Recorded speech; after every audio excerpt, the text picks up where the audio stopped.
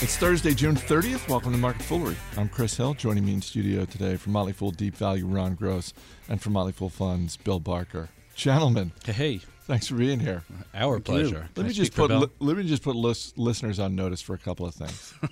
This is the last episode of the first half of 2016. The market is closed on Monday, July 4th, because it is the Independence Day holiday, so we will not be here. We'll be back on Tuesday. With a vengeance. We'll be back with a vengeance. And last but not least, because this is the last episode leading into a long weekend, we might go long. We might go a little longer today. This could be trouble. Who's around next week? You coming in? I'm coming in It's a holiday week. I'm coming in on Tuesday, yeah, Okay. when the market is open. Sure, I'll be here. I am taking my daughter to college orientation. I'm out Yeah. All next week? most of next week. All right. We got a lot to get to. We've got some earnings. We will dip into the full mailbag. The news fairy showed up literally an hour before we started taping, less than an hour before we started taping. We'll get to that. Let's do a quick hit on the bank stress test, though, because that was coming into this morning, Ron. That was the lead story, the stress tests for the major banks, and virtually all of them passed. And as someone who does not study banks very closely, but has had a couple of physical stress tests, whenever this happens, I always think, these things aren't that stressful for the banks. Right. They're just It depends not. on how good the doctor is, right? Right. 31 out of 33 passed. Morgan Stanley did pass, but it kind of just snuck by. They got a little slap on the wrist there. Deutsche Bank and Santander, which I have no idea how to pronounce, were the two that failed. Which basically is good. It means our banking system is relatively healthy, certainly compared to what it was going into 2008 and the bailouts.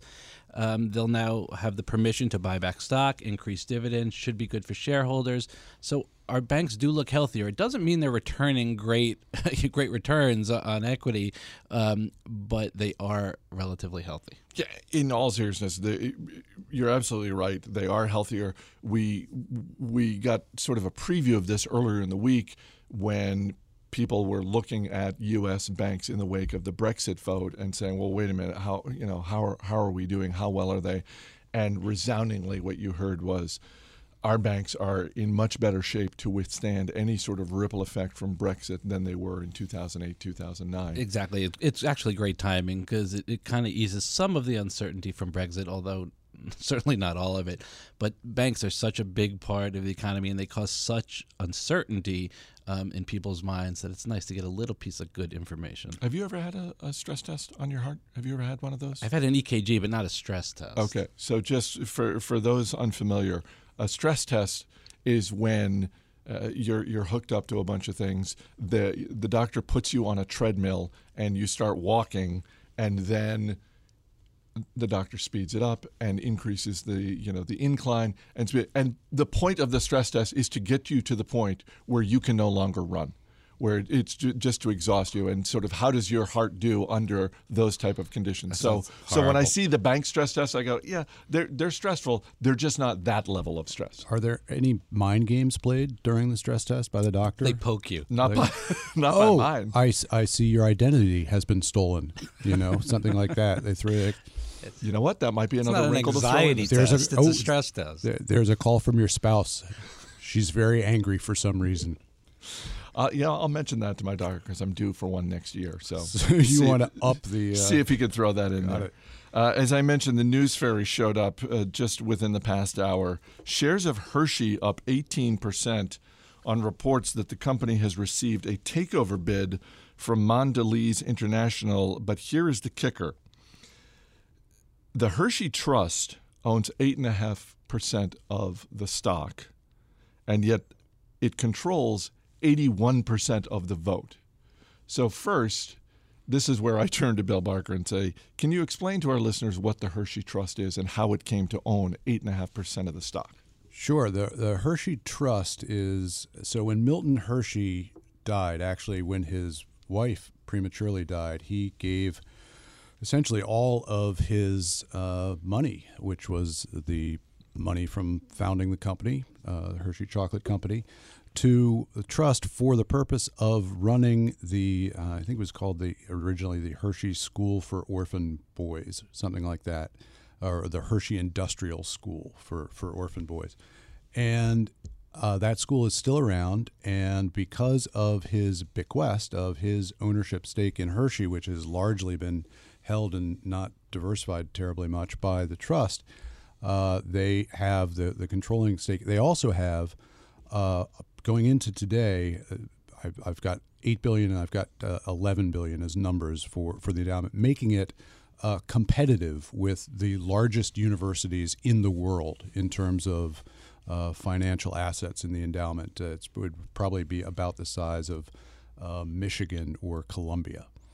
So around 7 or 8, 9, something like that in the list of biggest endowments of universities. So when you're looking at biggest endowments, it's like Harvard, Stanford, the Hershey Industrial School for Orphan Boys.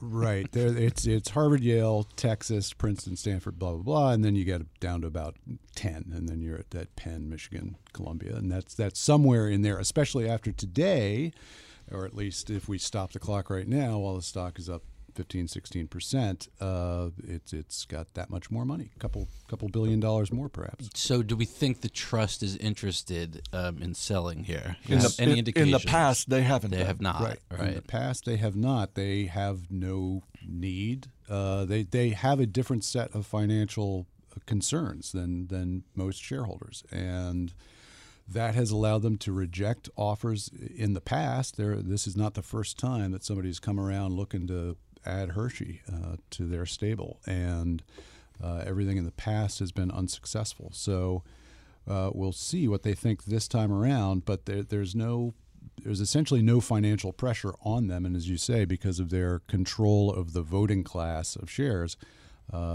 this is up to them. This is up to the trust. I could see easily why Mondelez would want them, which, by the way, Mondelez continues to be the worst named public company. Wait a minute, wait. But you did hear recently the Tribune Publishing changed their name to Trunk. Yeah, that's in the running. That's on the short list. But Hershey consistently generates gobs of cash flow, and the return on capital 25% or higher consistently. Return on equity 40 to 60%, depending on what years you're looking at. So it's a really nice business. I could totally see why, for the price of, let's call it $25 billion right now, Mondelez would be interested. But we were talking earlier, Bill, and you mentioned something that makes me question the Mondelez attempt to acquire this company, and Mondelez has built its strength through diversification of the foods that it sells, but also its global footprint. And you were saying that Hershey's chocolate is as popular as it is here in the United States. That's how unpopular it is, apparently, according to you, in the rest of the world. The Great American Chocolate Bar is named that because it was a catchy tune, I guess, jingle, and also because it's not considered great anywhere else. Europe really has a different taste for chocolate. Of course, Mondelez has got Cadbury, which is the dominant brand there, but Hershey's is made with a different process. And if you ever go back and pick up a copy of The Chocolate Wars, which is a fascinating book about the history of Hershey and Mars and their processes for making chocolate and their development. It's Hershey's milk chocolate is made with a souring process, which to Americans tastes right. That tastes like what milk chocolate should be, because that's what we're all grow up with piles of it in Halloween bags, and the rest of the world tastes it and says this is like barnyard chocolate. And then by the rest of the world, actually I'm referring to Europe, Hershey's has had some success in China, which hadn't had the same experience and history with chocolates that Europe has had. So it has been promising as being a global opportunity for Hershey in a way that Europe just simply never seems like it will be. I don't know. I feel like they both work for me. I like Hershey's. I like Cadbury. Yeah, I like the higher end, higher cocoa content, but I'll take some chocolate chips from Hershey's any day. Well, those are usually Nestle. Oh, that's true. They sometimes are. Yeah. Yeah. So go try to find Hershey in Europe. You'll find Snickers, Mars, mounds all over the place, but you won't find much. No Hershey's Kisses anywhere to be found? I'm not saying none to be found, but they're not popular. They're not like the Mars brands that are easy to find, and the Hershey's brands that are not. Let's move on to some earnings. McCormick and Company shares hitting an all-time high. Second quarter profits came in slightly higher than expected. This seemed like a yet another good workman-like quarter for McCormick. Yep. Does anything stand out to you in this? The consumer segment was strong, up 8% for the quarter, helped by an acquisition of Gourmet Garden. Company has been acquiring companies over the years to kind of spur growth, because there's not that much growth, let's face it, in the world of spices. So sometimes an acquisition is necessary. Gross margins widened. Love to see that. They're planning on reducing costs by $400 million over the next 4 years, and they upped the goal for this year to $100 million to $110 million. That's How are they doing coming that? right back to the bottom line. There's first of all, every company can cut costs. It's just, do they have the will to do it? They can streamline processes. They can cut staff where necessary. And there's a lot of fat in companies that most, if they have the will, can take a fair amount of costs out of a business. Their guidance, their adjusted guidance, we should call it, because there are some one-time charges, but their adjusted guidance remains unchanged. And the company continues to do real well. It pays a small dividend, 1.7%, not too shabby. Has a lot of cash, 27 times earnings. I wouldn't call it a cheap stock, because it is at its 52-week high, and it is up 20% this year. But they continue to execute really well. You had mentioned the consumer segment growth. Is that outpacing what they're doing on the industrial side? That was the Yeah. I think anyone who's been in a grocery store has probably seen. It's pretty hard to avoid if you're going down the spice aisle, the McCormick display. They own it. Yeah, But what you don't realize is that they've got a whole behind the scenes working directly with companies like Yum Brands and others. Yeah, that continues to grow, just at a slower pace, as you said, sub 3% for this latest quarter. So still growing, but consumer, again, largely as a result of acquisitions, is outpacing it. It's been a hell of a good run, and continues, and as Ron points out, at this point, part of the impressive stock performance, and it's been up every year since 2009, at least 10% every year. And at this point, you've got to attribute an amount of that which may be worrying to multiple expansion rather than just simply growth of the business. And it's a safe company. Packaged foods has been a good place to be, just like restaurants. But the only thing really to say against the stock is that the multiple is challenging. You can't expand your multiple forever. You can keep growing your business at 7-8%, something like that, forever. Throw out a little bit of a dividend, but I would be wary about looking for the stock to hold this level forever. Well, one stock that might be more of a bargain is Darden Restaurants, the parent company of Longhorn Steakhouse, Capital Grille, and of course, Steve Broido's beloved Olive Garden. Fourth quarter results looked good, although the guidance for the full fiscal year was pretty weak, and that's why I think we're seeing the stock down about 4% today. Yeah, it was kind of a fine quarter, but as you say, nothing too great. There was an extra week last time, so results look a little screwy. If you exclude that week, sales were up about 2% for the quarter. That's okay. 2.6% was their same-store sales number, led by Capital Grille, up 3.7%, and Seasons 52, which was up 5%. They're doing pretty well. Steve's Olive Garden up 2.4%. So Steve's pretty doing good. what he can, people. Yeah. Profits were up 9%. You can't complain too much here. They increased the dividend by 12%. We're now at a 3.6% yield. So some decent things going on. Guidance for the upcoming year, as you said, not unbelievable. Certainly didn't knock the cover off the ball. So many interesting things have gone on with Darden over the last couple of years. If you recall, Starboard Value came in and did a proxy contest and cleared out the whole board. which is not an easy thing to do. I've worked with Starboard in my former hedge fund life, and they're great guys, and they were really successful in this case. And Jeff Smith actually just resigned from the board. He was the chairman. He's the head of Starboard. He just said, okay, things are going well. I'm going to move on to other things. He just came off the board. They successfully spun off some real estate into a new public company. FCPT is the symbol. It's trading at $20 a share. That has a 4.8% yield. So if you look at the stock increase from Darden about 35% over the last 2 years, and then you account for the fact that there's a whole new $20 per share company that also pays a nice dividend, Starboard has done a really good job here. They have. I'm one question on the Capital Grille, which you said Which is my favorite, actually. You know, if you like steak, you could do a whole lot worse than the Capital Grille. In terms of footprint, they don't have that many of those. I mean, that is the highest end concept that they have under the Darden umbrella. It would seem like if they're looking to juice the returns, so to speak, opening a few more Capital Grilles would do the trick.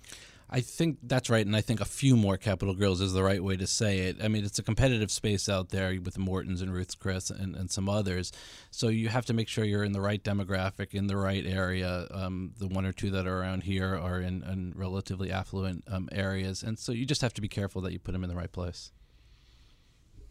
It's a good company that's had a good run, obviously. As a stock, it hasn't had a down year since 2007, which is pretty good because a lot of companies had down year in 2008. Yeah. And it's not really done as well as the restaurant sector as a whole over longer periods of time. But as Ron points out, over the last couple of years, in response to some of the shareholder activism, it has turned around some of its cost structure, and I would expect them to continue to put an emphasis on that. Now, that's going to get a little harder with minimum wage seeping through into all aspects of the operations, but it puts a premium on, I think, companies that are already focusing on that and looking ahead. So that may be something that they can do more about than the competitors, but it's going to affect everybody. Starboard Value, it's a good point, Ron. They've had a really nice run recently. It really does seem like over the last few years, when Starboard gets involved in a hands-on way, shareholders end up doing pretty well as a result of that. It's almost like they're sort of collectively the opposite of Bill Ackman over the past few years. Yeah, they're really smart guys. They're interested in owning stocks for relatively long periods of time. They're not looking to just make a quick profit and then get out, although they have sold a chunk of their Darden stake. But they're interested in going on boards and sticking around and helping companies improve their operations. And back in the days when I did transactions with them, we were looking at really small microcap stocks, and now they've really hit the ball out of the park, and they're looking at Yahoos and Dardens and bigger companies, and they've done incredibly well. Yahoo, God, you just reminded me that should be coming up in the next couple of weeks with the final bids coming in. So we'll see where that shakes out as we gear up for the next round of earnings. At Market Foolery is our Twitter handle. Question from Lucas Coffey. Defensive stocks, and he cites ExxonMobil, 3M, GE, and Coca-Cola, are at or near all-time highs. Why is everyone so defensive? Is he onto something, or are those just four defensive stocks that happen to be doing well at the same time? I don't know if they were chosen for that purpose. Of course, it is, as of right now, largely true that the stock market is not at, but near all-time highs. It's within, 4%, 3%, something like that. So some of these companies are within 3%. If you're looking at a list of companies that are within 5% of their all-time highs, you've got a long list, some of which are defensive, and I think that the value has outdone growth in the recent past. So that is where some of the money is going as people pursue dividends, which are going to, in the companies that they think can maintain those dividends, that the low returns from bonds at this point compel yield seekers to look more and pay more for dividend stocks. And if they're offering something close to 3%, they're doing better than you're going to do with treasuries right now. So, something like Exxon or GE, which are probably about as sound as the U.S. government, all things considered, and yet paying more, are going to be more attractive. Yeah, and if 2015 was the year of FANG stocks, Facebook, Amazon, Netflix, Google, and the like, I think you're seeing a more flight to, I don't want to use the word quality because those are quality companies, but less risky, more consistent, more stable companies, more value, less growth.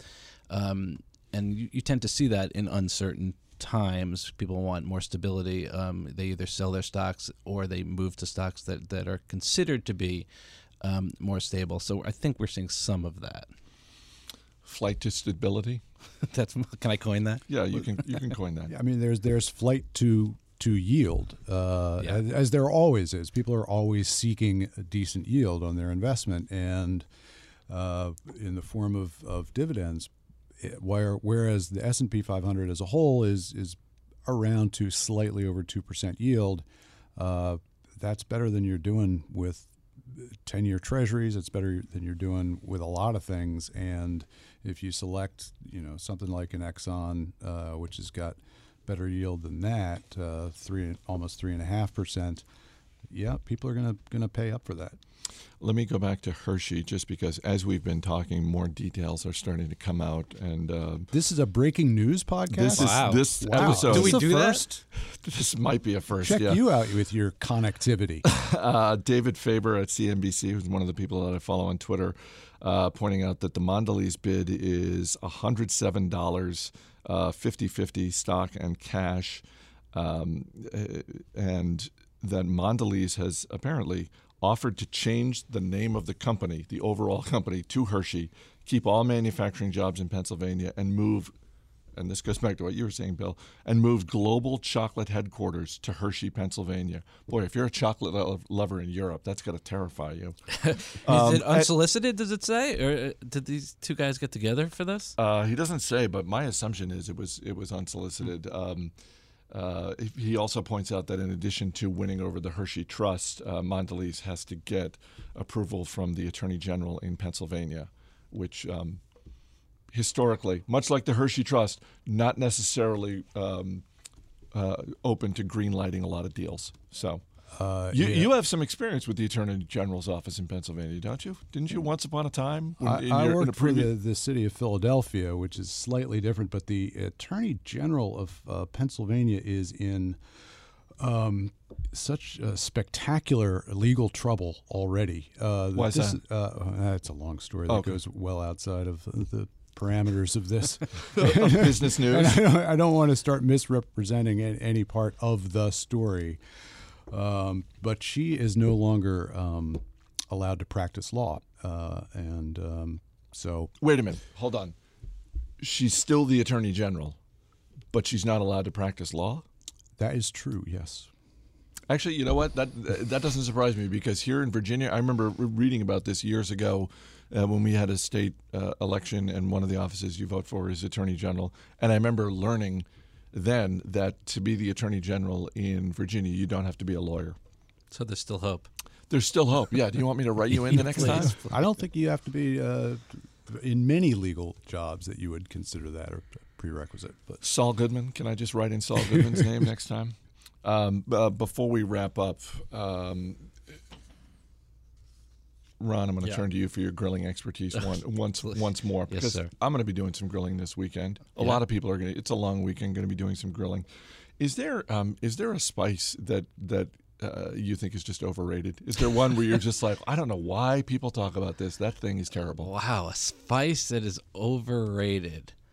I think garlic powder is kind of cheesy. I think using fresh garlic is a much better way to go. Sometimes it's easier, and it does make for a good rub, or at least part of a good rub. You're a rub, not a marinade guy, right? It depends what I'm doing. Depends on the quality of the cut.